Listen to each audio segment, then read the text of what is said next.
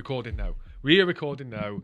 Savannah, welcome to the studio. Very glad to get you up. And also, I'm impressed that you both managed to make it into the studio this early after last night. Thanks for having me. Right, my pleasure. My pleasure. Right, we did the HR icebreaker. You mentioned something in the icebreaker. Drinking my coffee. That I wanted to ask you more about, and that was, you mentioned in your icebreaker that there's been a point in your recent past where you decided that you needed to reduce the quality of the people in your life, reduce the circle, with your words, improve the quality of people you're surrounded by, and reduce the number of people you're surrounded by. Right. I would like you to elaborate on that, please. Why? So, I went through a bit of a time where I just seemed to be surrounded by some just very, very not good people. Then I left the army. But people who just... Sometimes you meet people and no matter what you do, it's never going to be right or enough. And they will just keep taking, and you meet people who behave in a certain way that isn't great and then find a validation for it. They have an excuse for it, or they suddenly switch their behaviour so that you sort of question, well, are they that bad? And you end up suddenly, a year's gone by, and actually that person's made you pretty miserable at least half of the time. When who are you trying to stay friends with somebody for? So when people say blood's thicker than water, family, but you don't choose your family. So if you can't choose your family, and you sometimes have to put up with people, or in some cases you just don't then have anything to do with certain members of your family, why then are you putting up with it from anybody else? And I think it's very, very easy to kind of think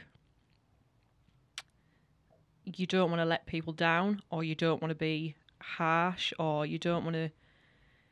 It's very easy to be too giving, I think.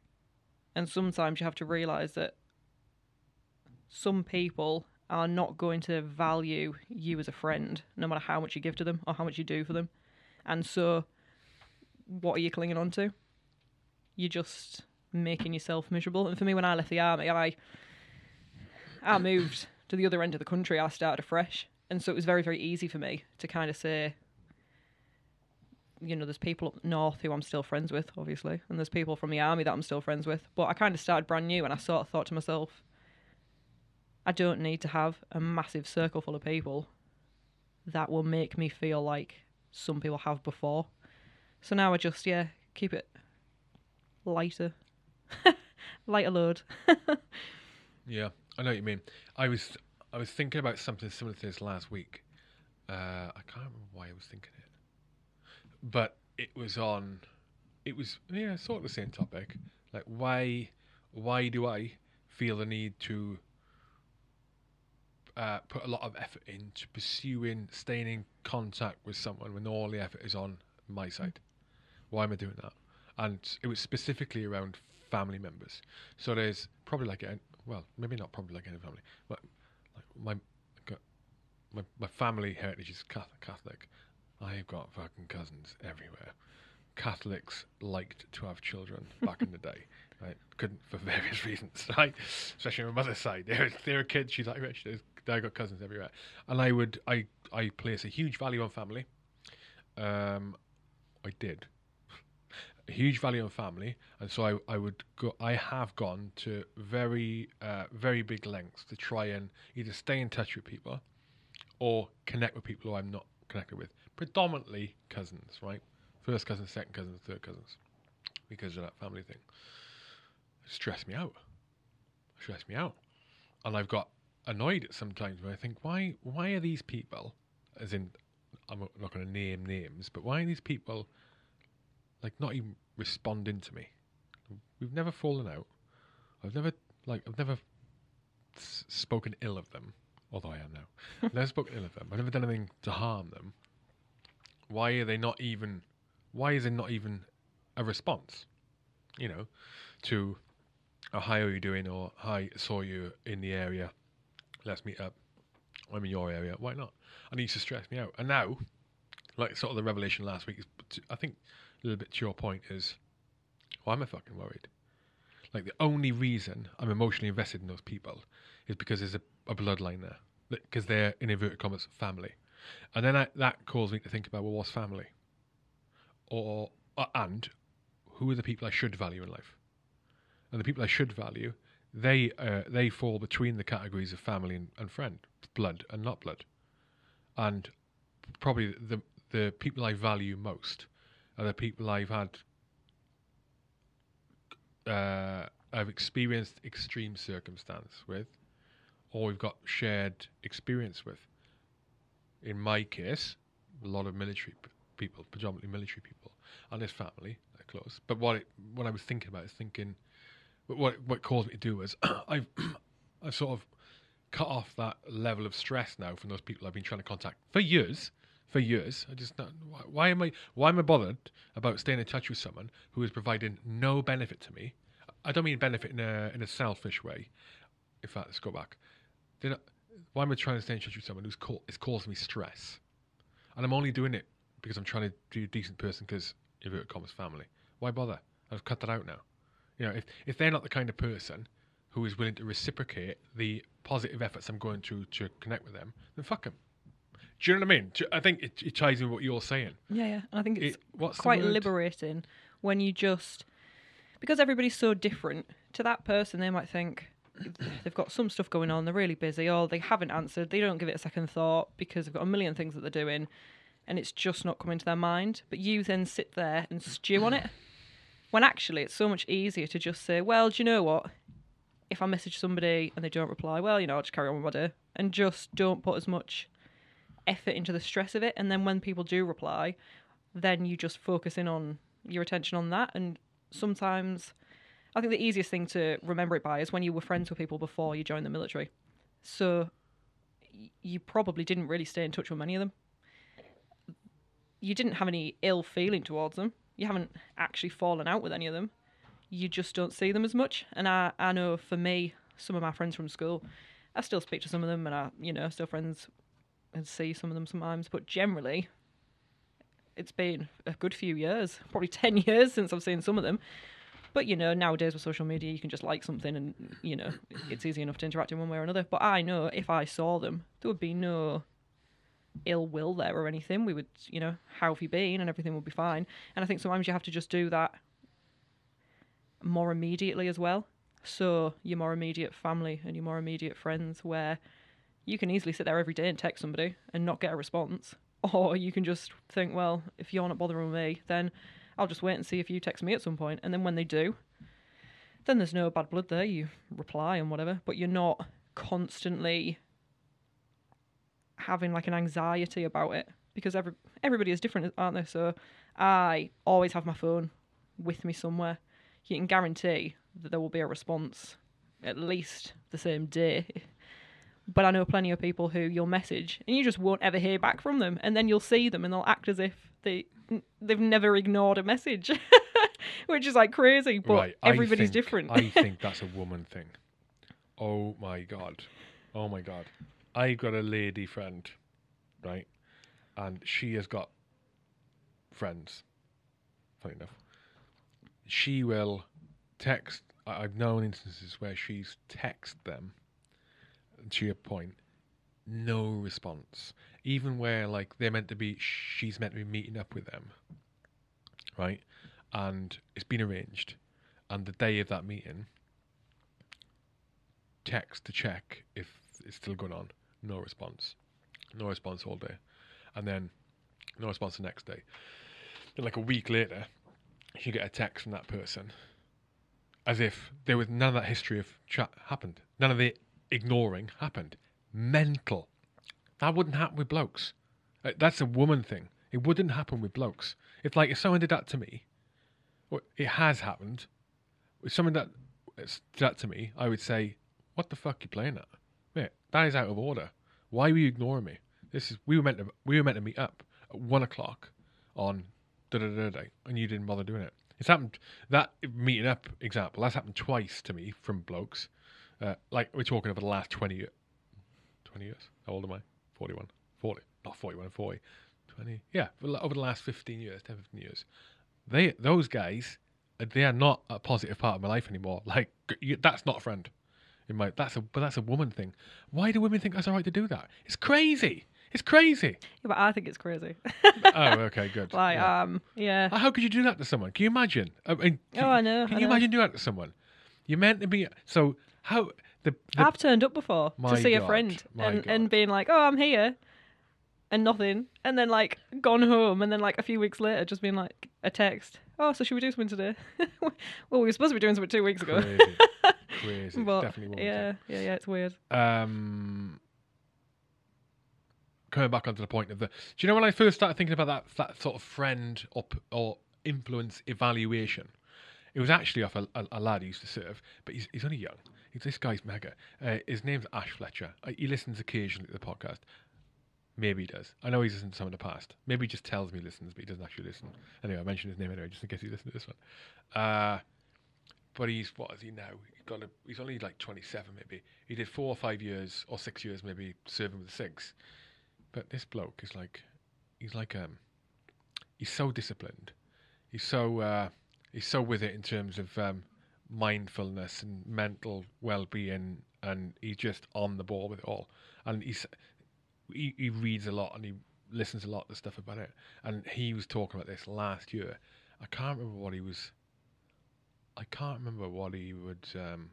he'd been reading, but I got a text out of the blue from him, and it was a really nice text. It said something like, "Hey mate, just want to let you know, I really like the person you are. I think you're a really good person. I value you a lot. Blah blah blah blah blah. And I wish all the best for you." I was like, "What the fuck? What?" It's weird. And then when we were talking about it the next day, he'd basically been reading. What book was? Oh, it was the Mind Journal. Have you heard of that? It's pitched as a men's thing, right? But it's equally for women, any people really. But it's a journal where every day, I bought one off the back of him doing it. Every day of the year, for 3 months, it starts off with a question. You have to answer the question. It's literally writing it, answer the question, and then there's some like a tick box exercise, how you feeling and all this shit. And then it's a basic question each day. You have to answer it. It causes you to think about your life. It basically is what it does over 90 days. And he'd been doing that, and one of the questions in there was around like who is in your life that you value the most, and you have to name 5 or 6 people or whatever. And then it prompts the thought of, well, who in my life do I not value at all, and why am I wasting effort on them? But there's the people you value in life shouldn't be. I want to clarify what I was saying earlier, because it can sound quite selfish. You talk about like cut the chaff, get rid of people who aren't any benefit to you. That sounds like, oh, you're always on a take. You all know people who don't. No, it's not the case. Like, there's people in my life, they're a benefit to me because I'm a positive influence on them. Like, I don't get anything from them. I don't get money. I don't get favors. I don't want money or favors, but merely being connected with them, their knowledge, their experience, their life, and being a part of their journey is positive for me. Does that make sense? Because I know that I'm a positive influence on them. It's like the helping thing, right? And so that's where it came from. Like, it's a really important lesson to understand. I think that people pay lip service to. Evaluate who's in your fucking life. Don't bother wasting effort on engaging with people who bring you nothing. Or, again, when I say bring you nothing, It's about being mutual respect, though, isn't it? When I talk about bring you nothing, it's not a. Yeah, it's not. I don't mean selfishly bring you. Oh, I'm friends with him because he's mates with such and such, or he can get me. No, it's not like that. Like you said, it has to be either a mutual benefit or they are a negative influence. A negative influence. This is really touchy subject, actually, because it can sound like, oh, only have people in your life who can give you something, because that's not what I'm saying. No, but it's about not being taken advantage of, I think.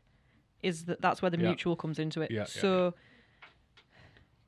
if you do something for somebody, it's not that you do it because you're expecting a thanks of any kind, but I can never imagine somebody doing something for me and me not acknowledging it. I can't. If you did a favour for me and then the time came and I needed something and you needed something and I was nowhere to be found, I would think that was really lacking on my part. And it's not that I would think that you would expect me to do something to help you because you've helped me. It's just, I think that's what normal people do. That's, mutually fair, isn't it? Even in the sense where you're saying there about, it's not about money or whatever, but even in terms of camaraderie, you can't be the person who's always trying to cheer somebody up or, and I don't, we don't want to say that in terms of mental health because people have ups and downs, obviously, but things can never be one-sided because otherwise it's just being taken advantage of. Across all senses of a friendship. Does that make sense? Yeah, to your point, with the exception of mental health. Yeah. Yeah. No, you're right, yeah. But even there, I mean, talking there like about the mental ill health, but if you came to me having an issue, like I would be more than happy to sit there and listen, and if you wanted advice or whatever. But can you imagine then if 6 months down the line you're in a better place and I'm in a bad place, and I then come to you and say, I just need to get it off my chest. I don't even need you to offer me any pearls of wisdom. I just need someone to sit and have a brew with and talk to. And then you are nowhere to be found then. That's kind of where the mutual comes into it, because your friends are supposed to be your friends, or your family's supposed to be your family through highs and lows. So it needs to be mutual. Yeah, I know what you mean. The people I value the most in life now are the people I know. If I was to ring them, let's say I didn't answer, but then text them and say, I need to talk to you, like now, they would call me. Yeah. Well, it's very easy to be somebody's friend when they're in a good place and they want to go out and have fun and they want to go and have a laugh. It's harder to then maintain being friends with somebody when you know that they're going through a really hard time and you potentially can't do anything to help them other than just listen. So if you can't rely on somebody at the easy part, when you're saying there about people don't show up or people don't respond to a text, well, that's the easy part, because that's when everything's going well and everybody's happy. And if you can't be responsive at that time, what sort of friend are you going to be during a bad time? So I think, like when we were saying there about sometimes you have to have a look at who responds when you're saying to them, even just a hi, how are you text. They ignore it.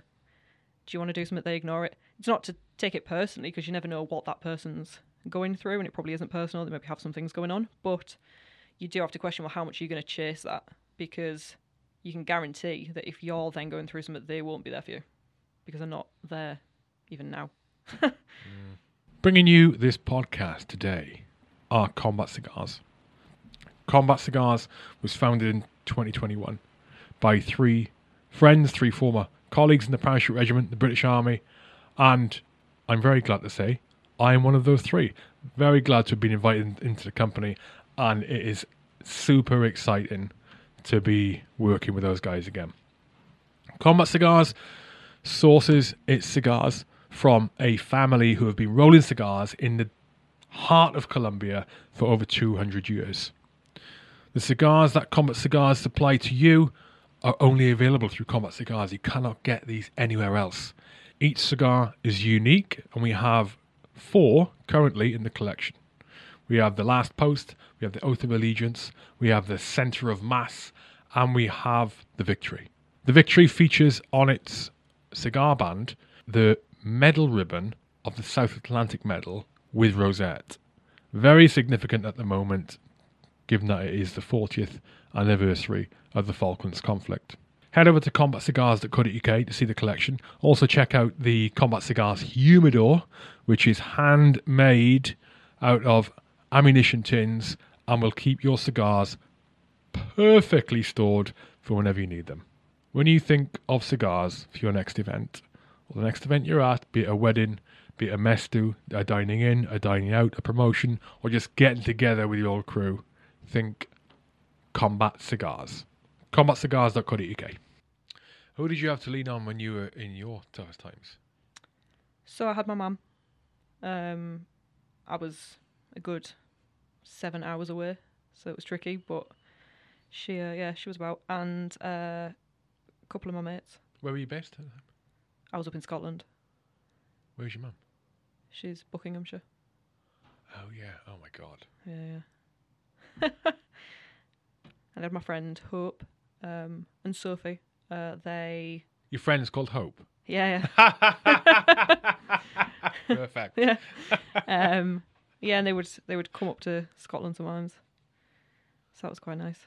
And poor Hope, she gets an earful. Whenever I need to have a good rant about anything, really, she's my go-to. So. Yeah, women are good at ranting. Women are good at listening as well. I think men are worse at that. I reckon. I think so. Listening and the ranting type. Yeah, probably because you just don't talk as much. You know, if we go to a hairdresser, we'll talk about all sorts. If we sit having a coffee, we talk about all sorts. Men don't really do that. So I suppose you don't tend to have to listen, do you? Because you don't sit just chewing the fat. Maybe. I mean, I'm not a bloke, so I don't know. No, you're right. I don't know why that is. But, well, I'd say I don't know why it is.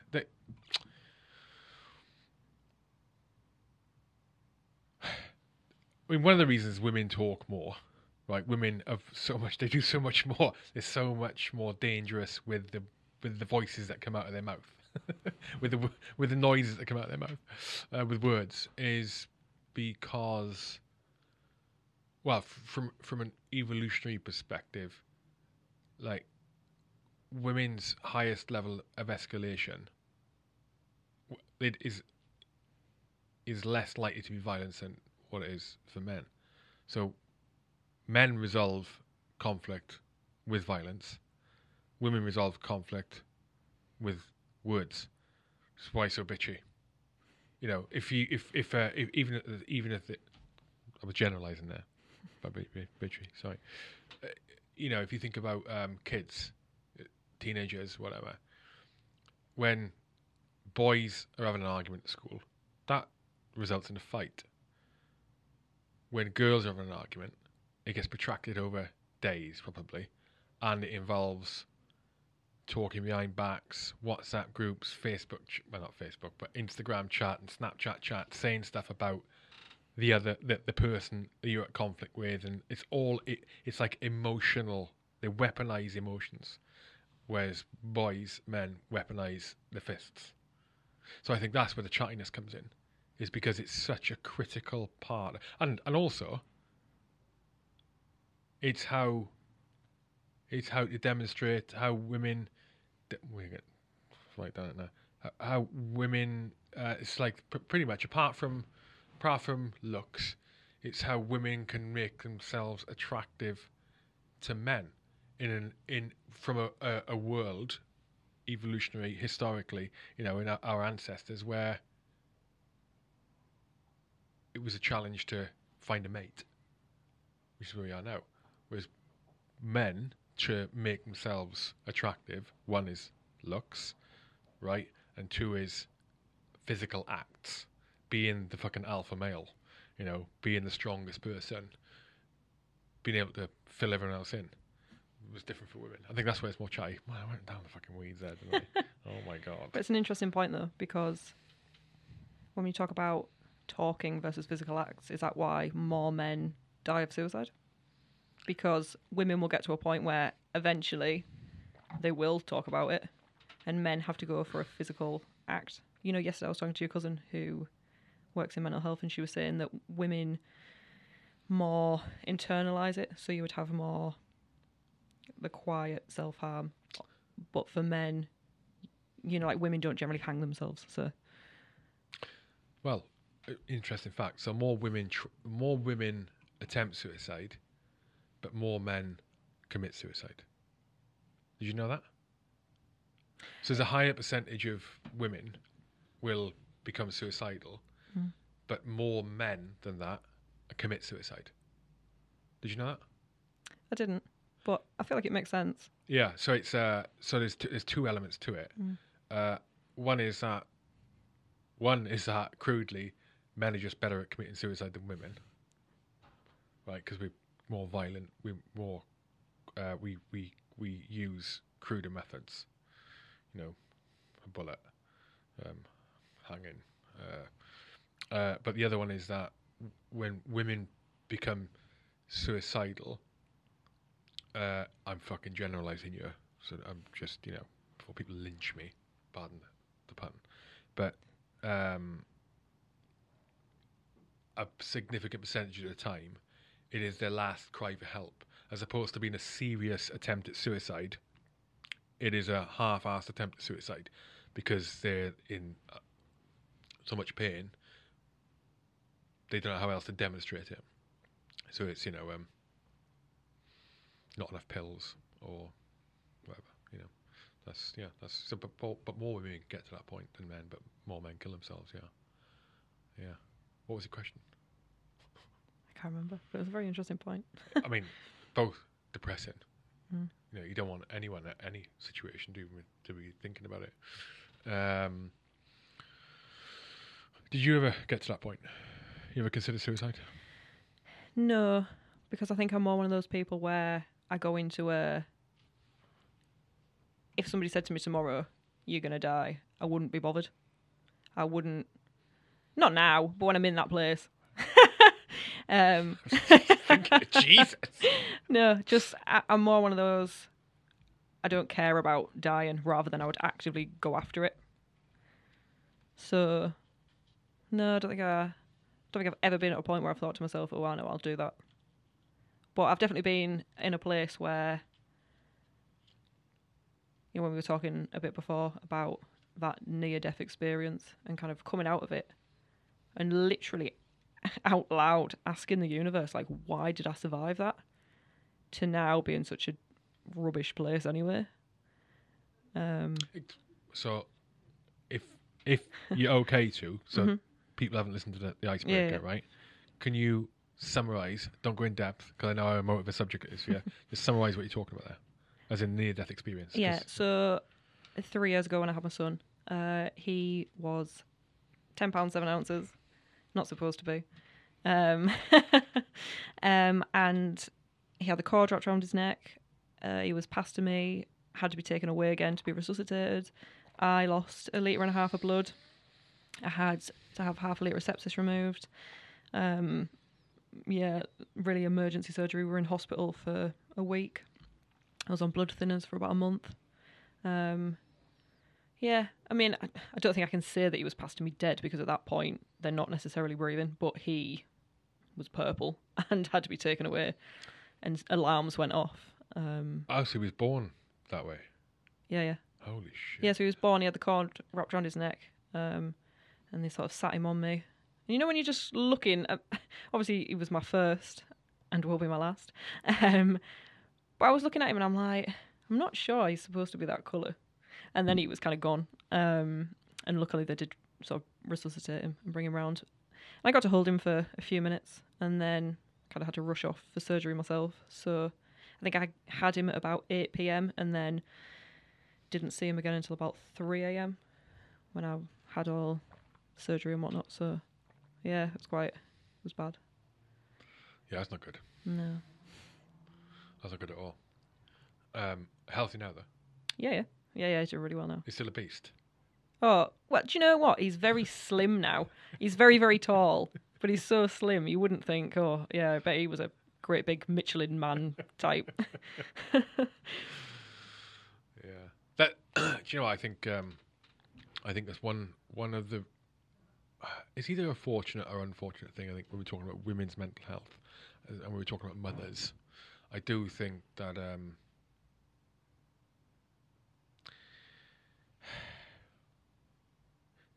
maybe one of the reasons that women can endure so much more hardship mentally, which you can do, especially when it comes to mothers, is because there's a reason for you to exist outside of yourself. Like, well, you're a mum. Like, if suicide was to cross your mind, what happens to your boy? You know what I mean? It's like you can't afford to be that selfish. Whereas I think men, even dads, I think that is not as strong an impulse it is for women. I do think that. I do think that. Yeah, one of the reasons I ended up turning myself around. One of the things that would come into my head was told to me. You know, it was my old man said it. He said, well, no, he said, imagine what we do to your mum. His words were, because he knew I was thinking dark things. And then when he said that, and in my head I thought, shit, imagine what it would do to my kids. But that had to be fed into me externally. Whereas I think for a woman, for a mum, that's in you. That's like intrinsic. It's within you. You don't even.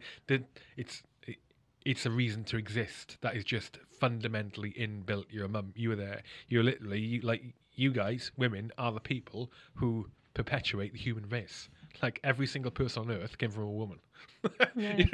You know what I mean? So I think it's ingrained. I think what isn't talked about enough though is actually we see in films and things people they have this baby and it's like this magical moment and there's this like immediate love like it's some kind of magic and actually I think there's a lot of women out there who don't get that and almost feel a little bit like they're doing something wrong before they've even started because What do you mean?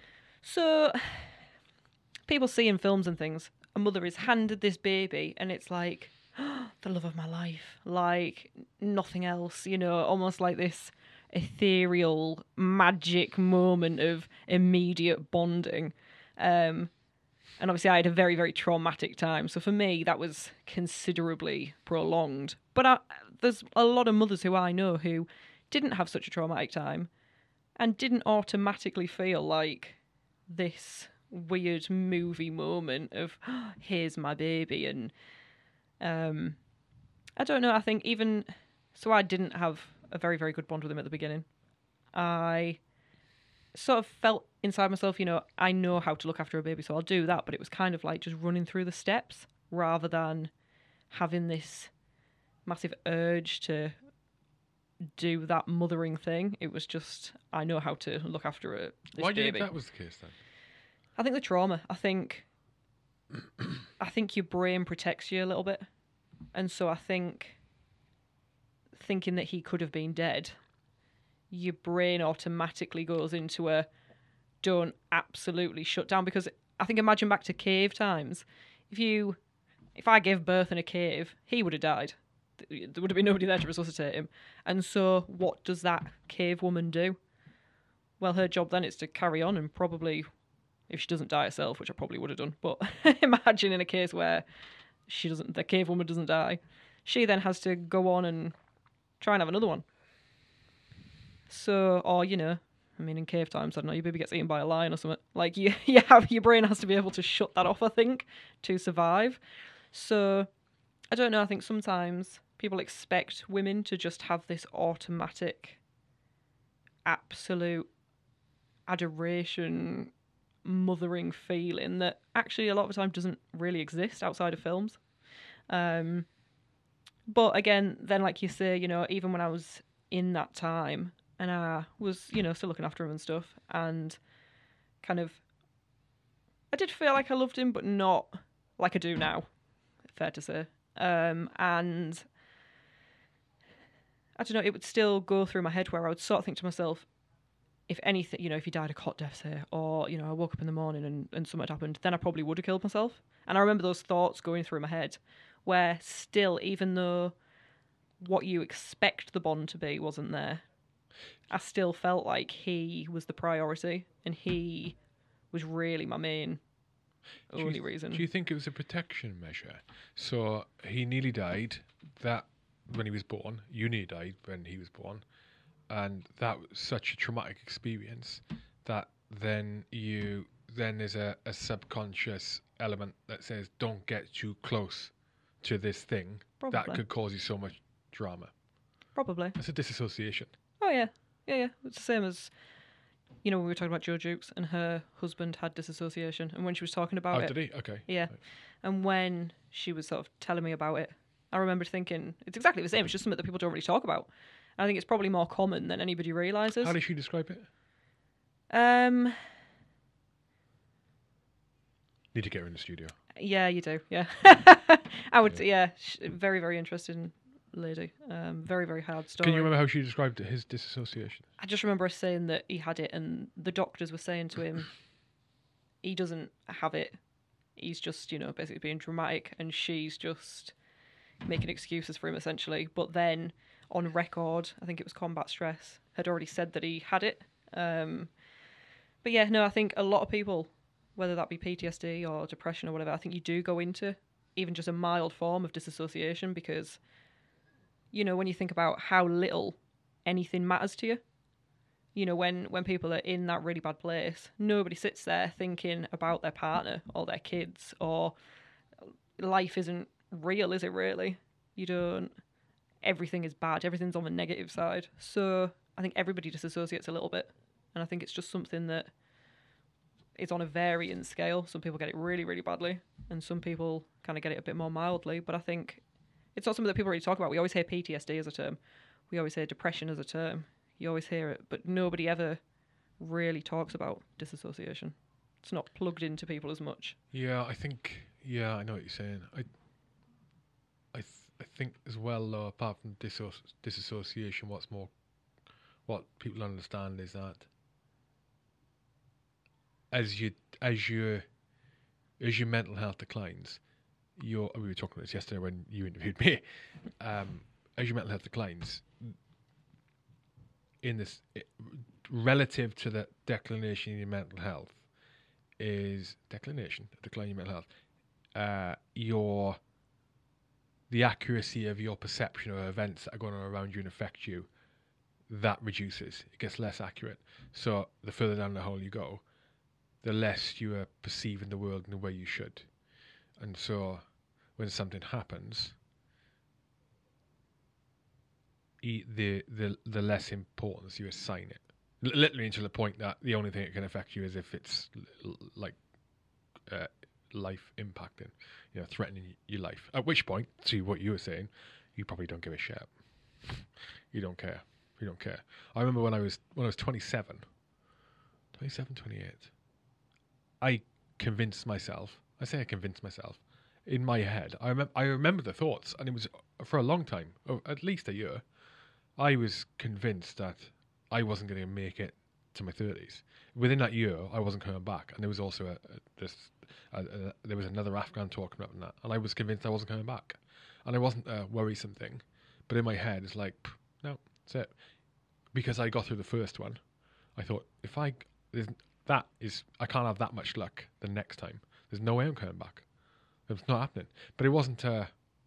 But that's an indication of the like. There's a problem with your mental health, buddy.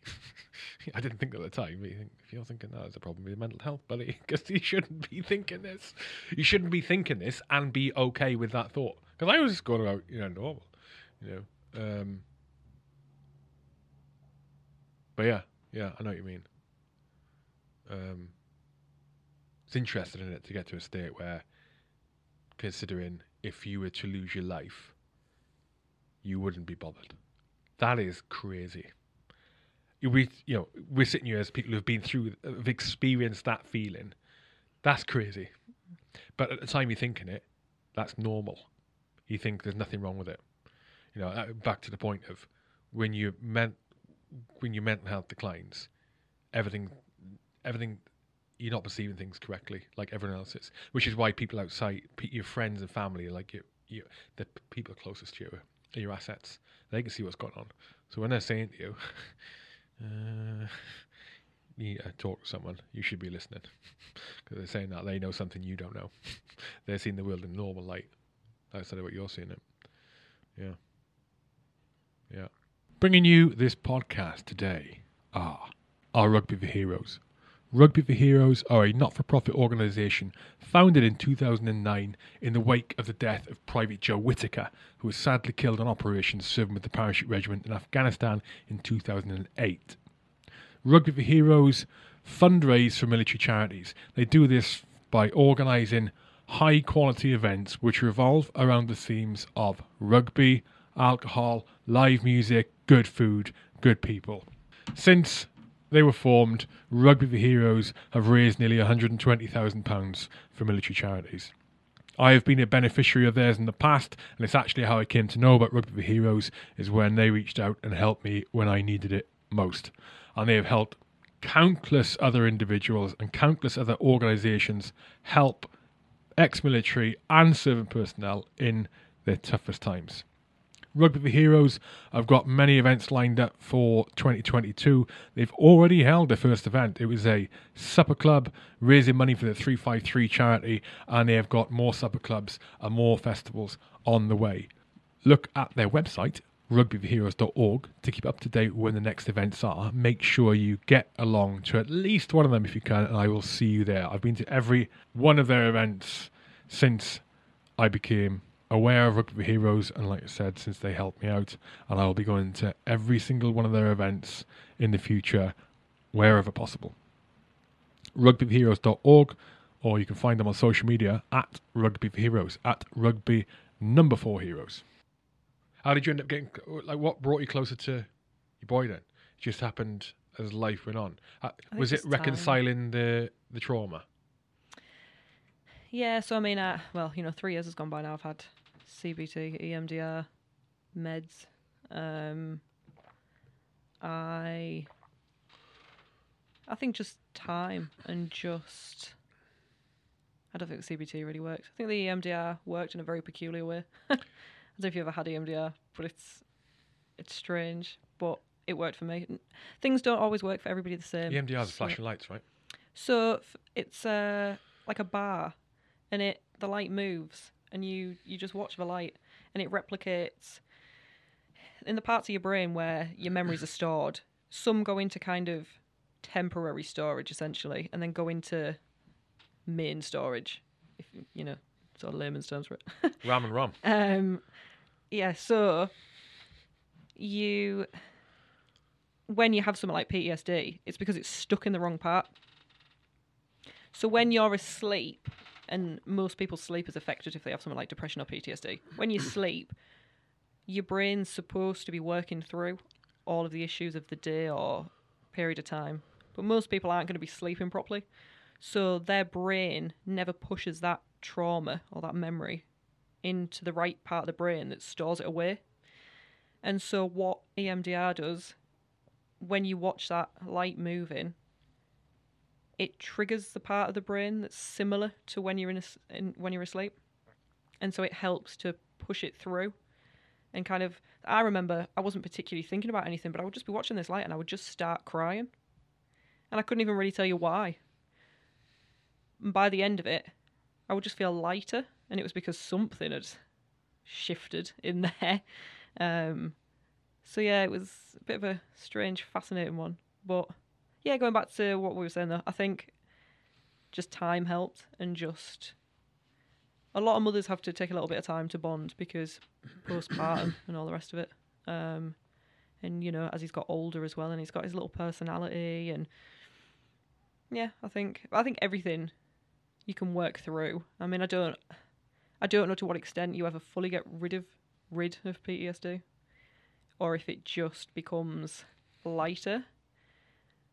And you just become more used to recognising bad days. But yeah. If you had a daughter and she wanted to join the army, no. What would you say? Absolutely not. Why? Me having a son, I will not let him join the army. Oh, really? No. Go on. I know some people join and they have a really great time and they love it, and you know, there'll be lots of people, if anybody watches me watching this, thinking, oh no, I joined the army, I had a great time, what are you on about? But for me, I think I really saw the worst of the army, and I think it's very, very easy when you have a good time doing something to kind of stick your head in the sand and ignore the fact that people don't have a good time. And I think it's probably one of the reasons that veterans as a community get a little bit taken the mick out of by systems that are supposed to support us. So, you know, all the time we hear people sort of whinging about Veterans UK and AFCAS and all this. But the only reason they get away with it is because we're not really unified in what we expect. So if I sit here now and say, X, Y, and Z happened to me in the military, a lot of people aren't going to connect with that because it's so kind of out the boat, beyond, you know, say for you deployed and then your mental health declined because of that. But outside of that deployment, you probably had a reasonably good career. You probably enjoyed it for the most part. Now, for me, I wasn't allowed to deploy. So to think I left the military, not just because of my son's birth having PTSD, but also it was sort of like CPTSD because it's from other things as well. For me to have left, I joined at 20, I was med-discharged at 25, osteoarthritis in my spine, nerve damage in my leg, absolute mess mentally, not helped by the system, fair to say. Shouldn't really have happened. And so for me, it's very easy for me to look at it and go, the system isn't doing enough. And I think sometimes if you have a really good time, it's hard for you to see how somebody else could have had that bad time. It's very easy to connect with somebody when you've had the exact same experience. But, you know, for me, if I sit here and I listen to stories of you in Afghanistan, I can sit there and I could sympathise or whatever feelings. I could see, you know, whatever feelings, but I'm not going to understand it. And it's exactly the same. You can't fully understand what it's like to join something, have an idea in your head, plan a career, and then that system essentially just shat on you. And I think sometimes it's very, very difficult for people to understand that you can still be proud of people joining the military, being in the military, and not be happy with the system. And I think that's where it comes into it. For me personally, I don't think enough is done to protect people's mental health. Had you been diagnosed with PTSD before you left? Yeah. You shouldn't have been allowed to leave. That's my opinion on it. Yeah, but I was pushing for it as well, okay. to be fair, because I'm not going to go into massive amounts of detail, but, you know, I had a very, very horrible time from a lot of layers of the military. So it wasn't just, you know, Joe Blogsy as not being very nice to me. You know, it was a sort of battalion-wide, you know, even up to brigade, there was failings. And I just think that it's very, very easy for people to join the military. And for people to, you know, here's 14 weeks, 28 weeks, you know, however long when you add all the training together, of this is who we need you to become it.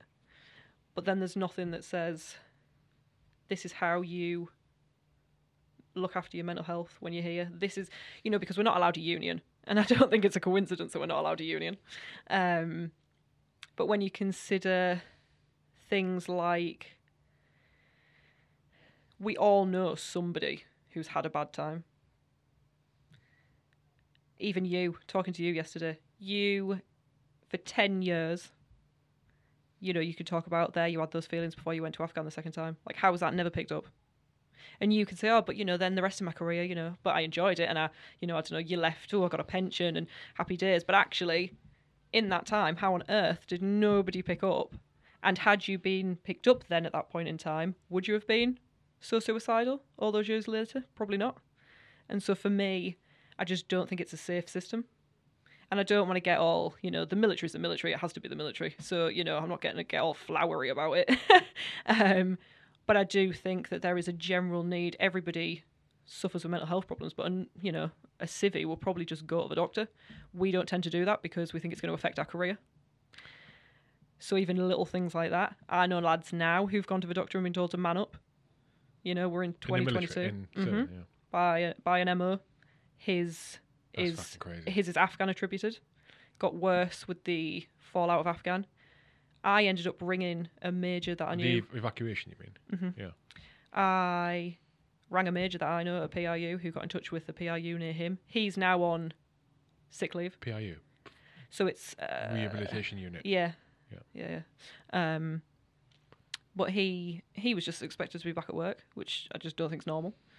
You know, everything has a positive and a negative.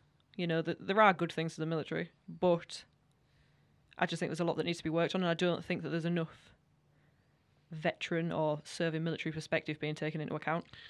I think it'll change over time, right? And the reason I think it'll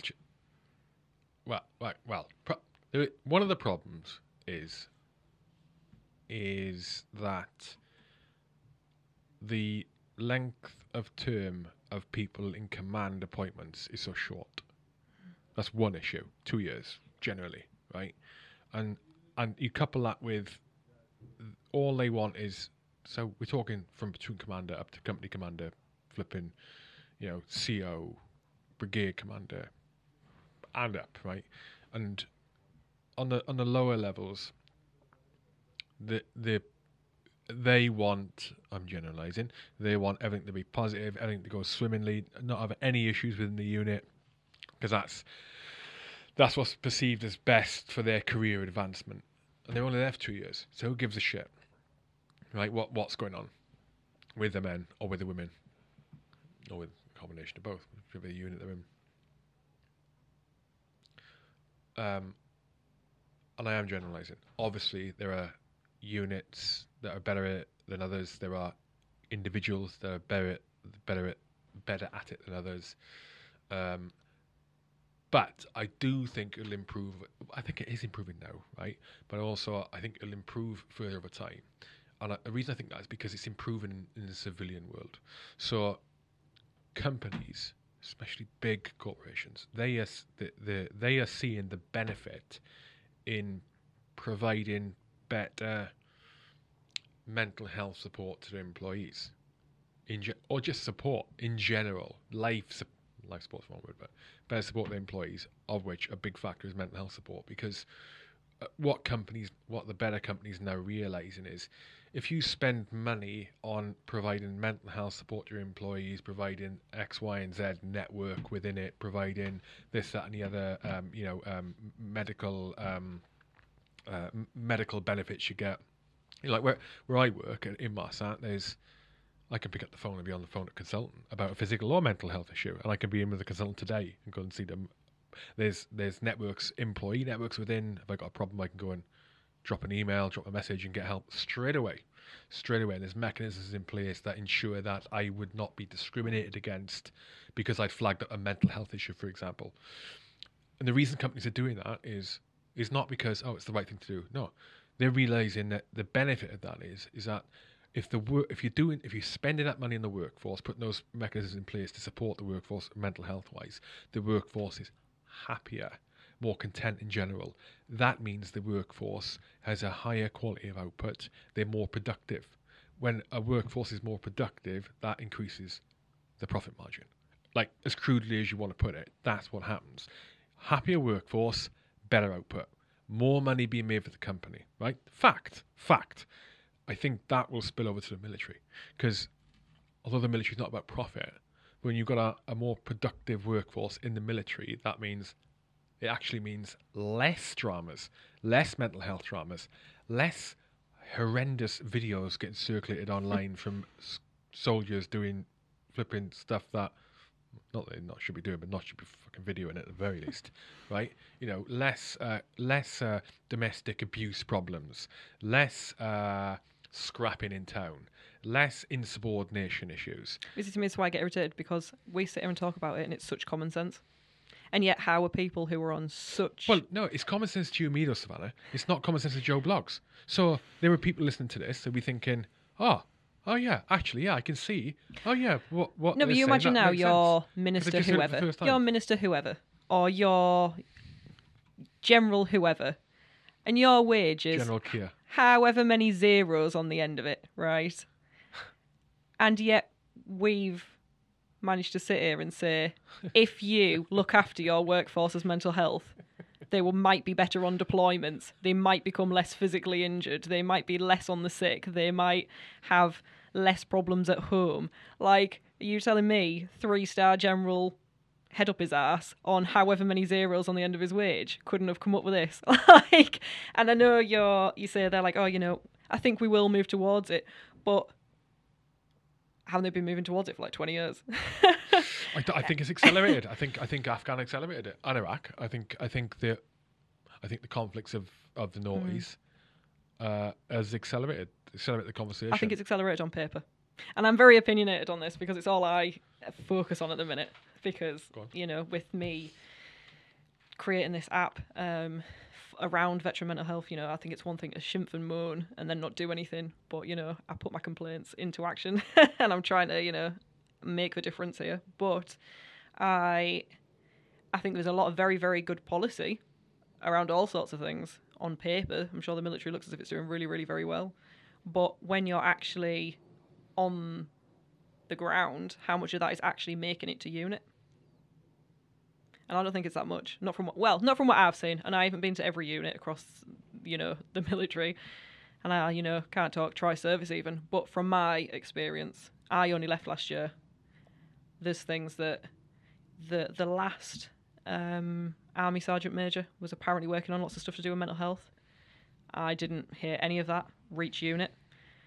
I don't think anything reached unit to do with anything. Battalion welfare wasn't set up in a way that worked.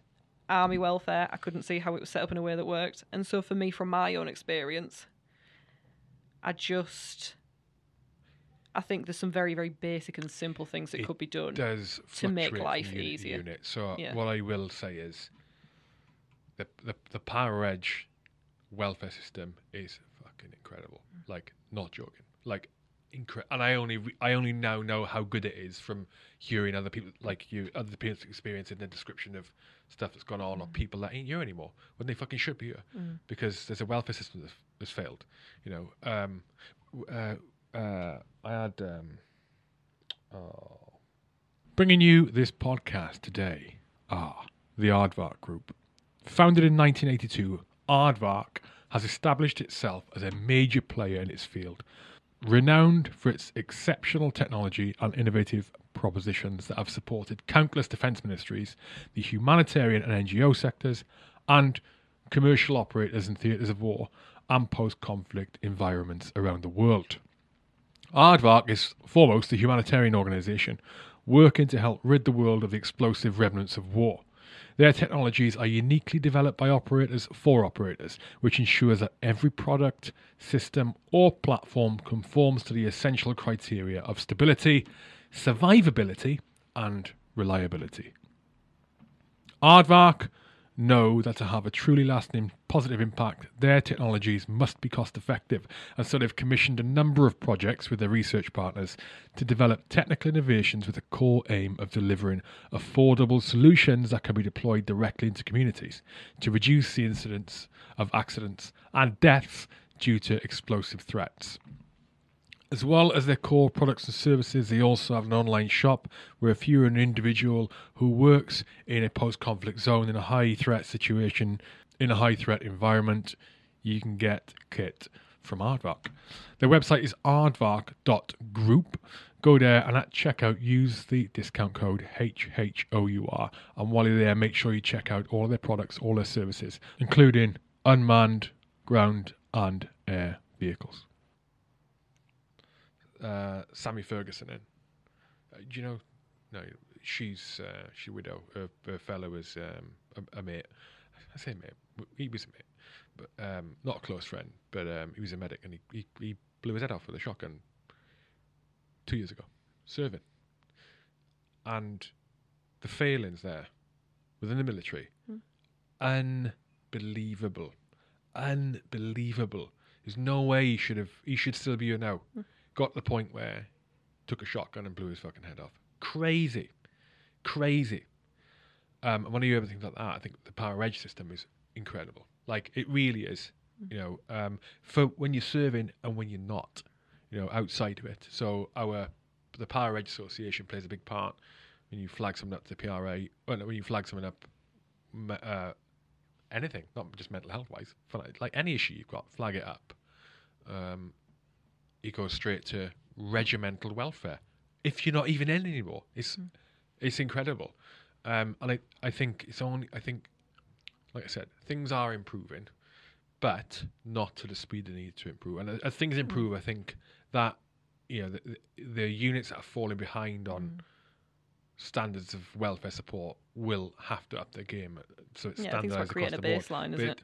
But when I say it's improving, when I think of how long will it take to get to where it needs to be, I reckon 20, 25 years. And the reason I say that is because the people who are platoon commanders now, who have the knowledge and the current understanding of mental health, and that they don't have a stigma against it, talking like you and I talked. I think that is, that's just in general now, young folk, like early 20s, they're just much more open to talking about it. It's not as stigmatized as it was when we were young.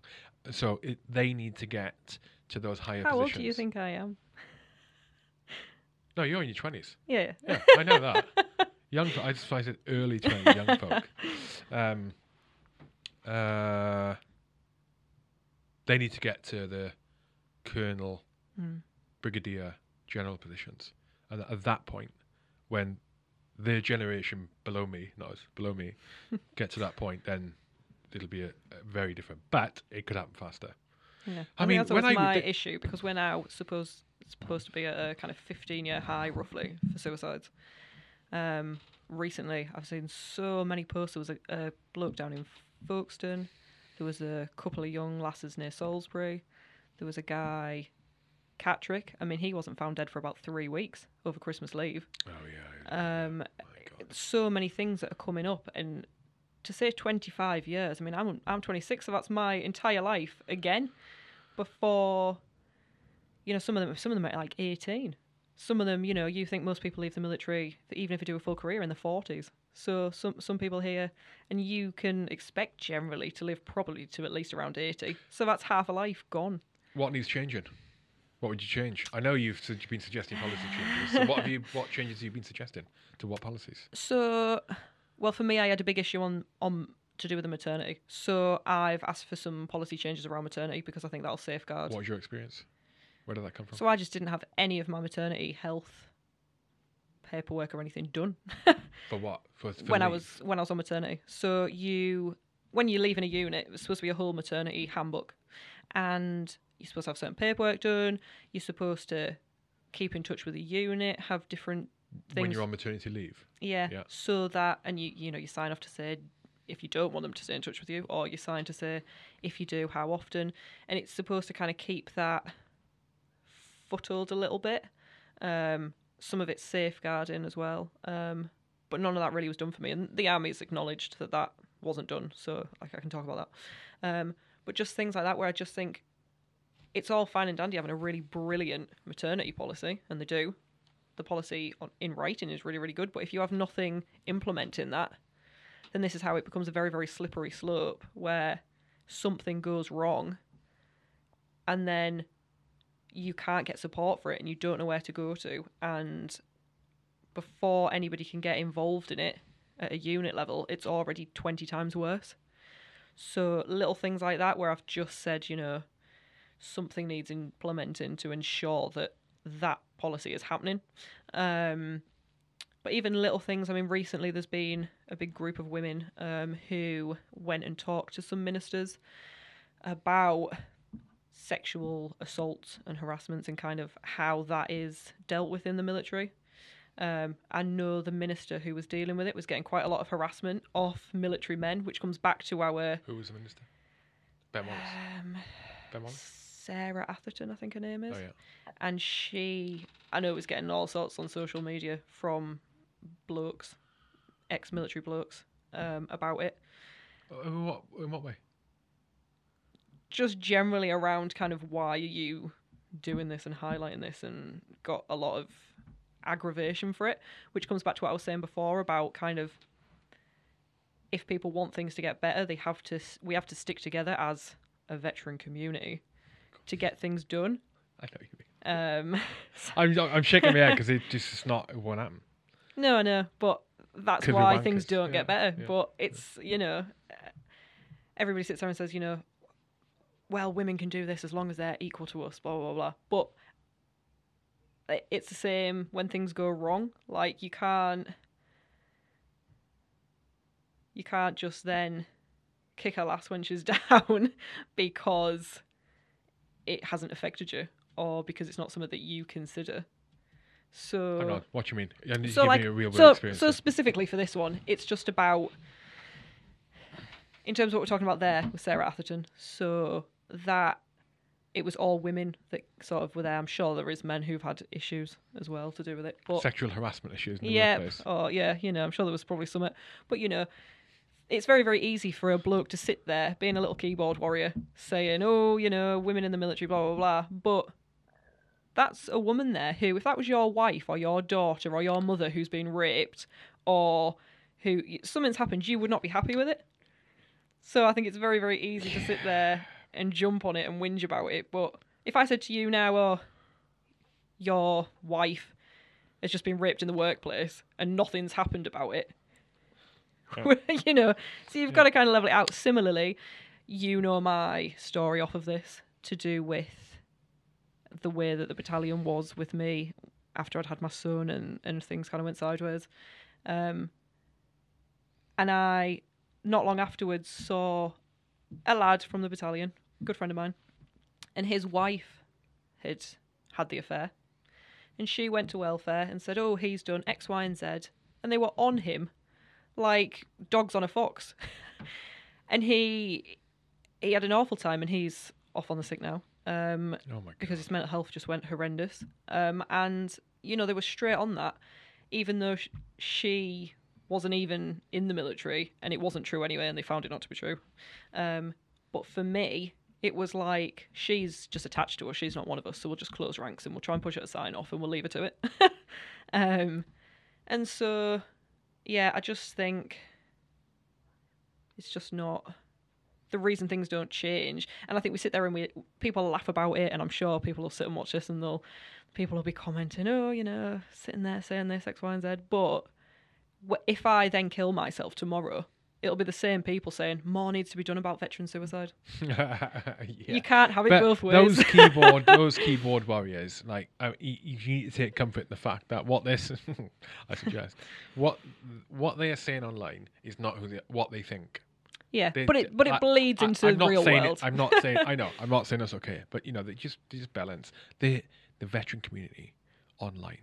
Oh my God, there was some. Have you ever been on ARS?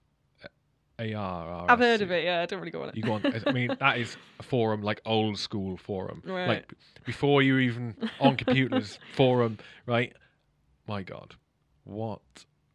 I mean, there's some good people in there, like positive people, but oh my. Yeah, it's always worth shouting out. There are some brilliant people. God, what a cesspit! What a cesspit!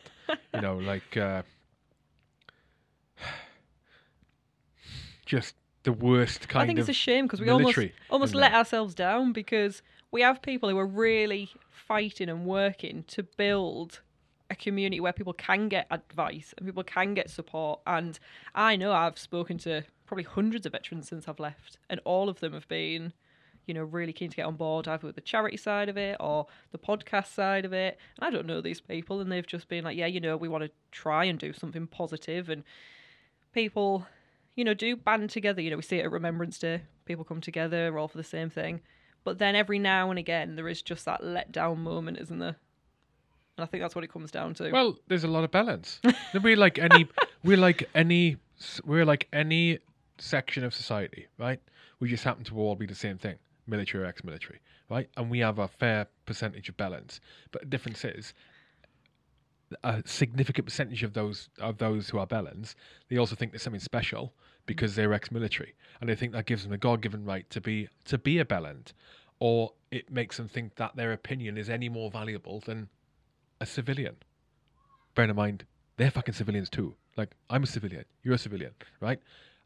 And then they also then feel the need to have an opinion on something, which they probably haven't even thought through. I mean, for a perfect example of that, go to any Fill Your Boots post on Facebook or Instagram or Twitter and look in the comments. Crazy.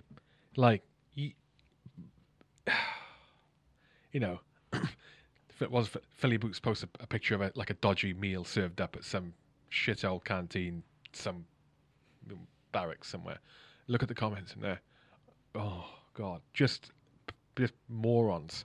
A lot of morons. Not everyone's morons, because it's probably some of my comments in there sometimes, right? But we don't portray ourselves very well on social media at all. In general, you know, and you're right. Yeah, we do contradict ourselves. You know, in on social media, but also in practice, like you're saying there. This is the problem. It is a big problem with the acts and debts, though. You know, so the unit you were attached to was a frontline unit, and quite naturally and importantly, their focus is on the maintenance of morale in their unit. I remember I've been, Power Reg. I remember acts and debts. You know, we get attachments in SIGs or whatever.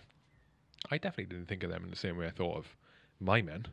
I didn't. And I also knew that they wouldn't be there in a year's time. They'd, after the tour would be gone, after the exercise would be gone.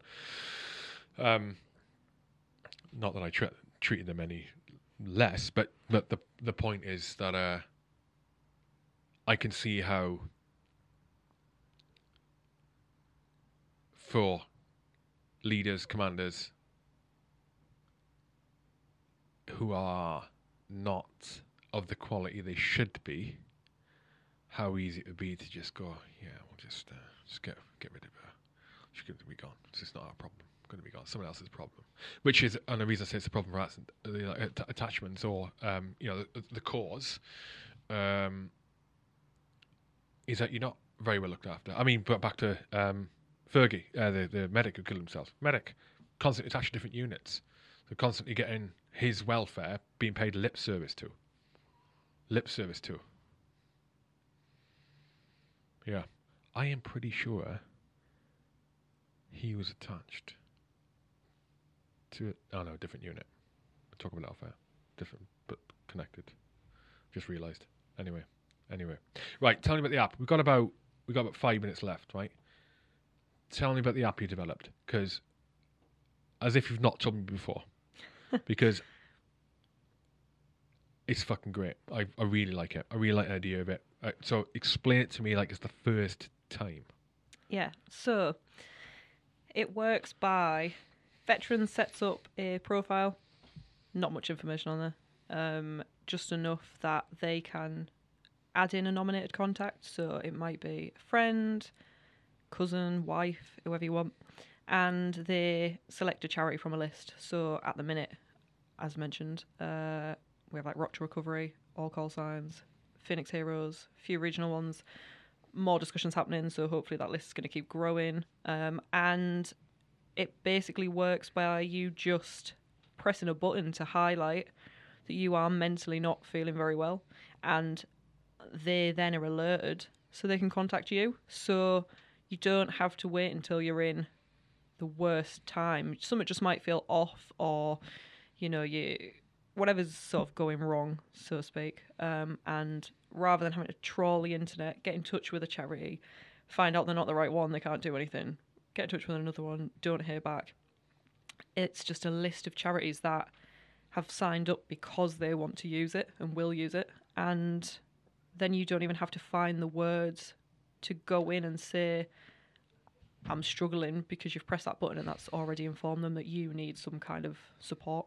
If I had that when I was at my worst times, oh my God, I wouldn't have got to those worst times. I love the idea. I love the idea. I'm obviously preaching that converted you. There's a reason you did it. So I'm going to explain it for why I love it. Right, is because when I was at my darkest, probably similar to you and other people, didn't want to talk to anyone. I may at times have wanted to get help, but I also didn't want to talk to anyone. I couldn't face people.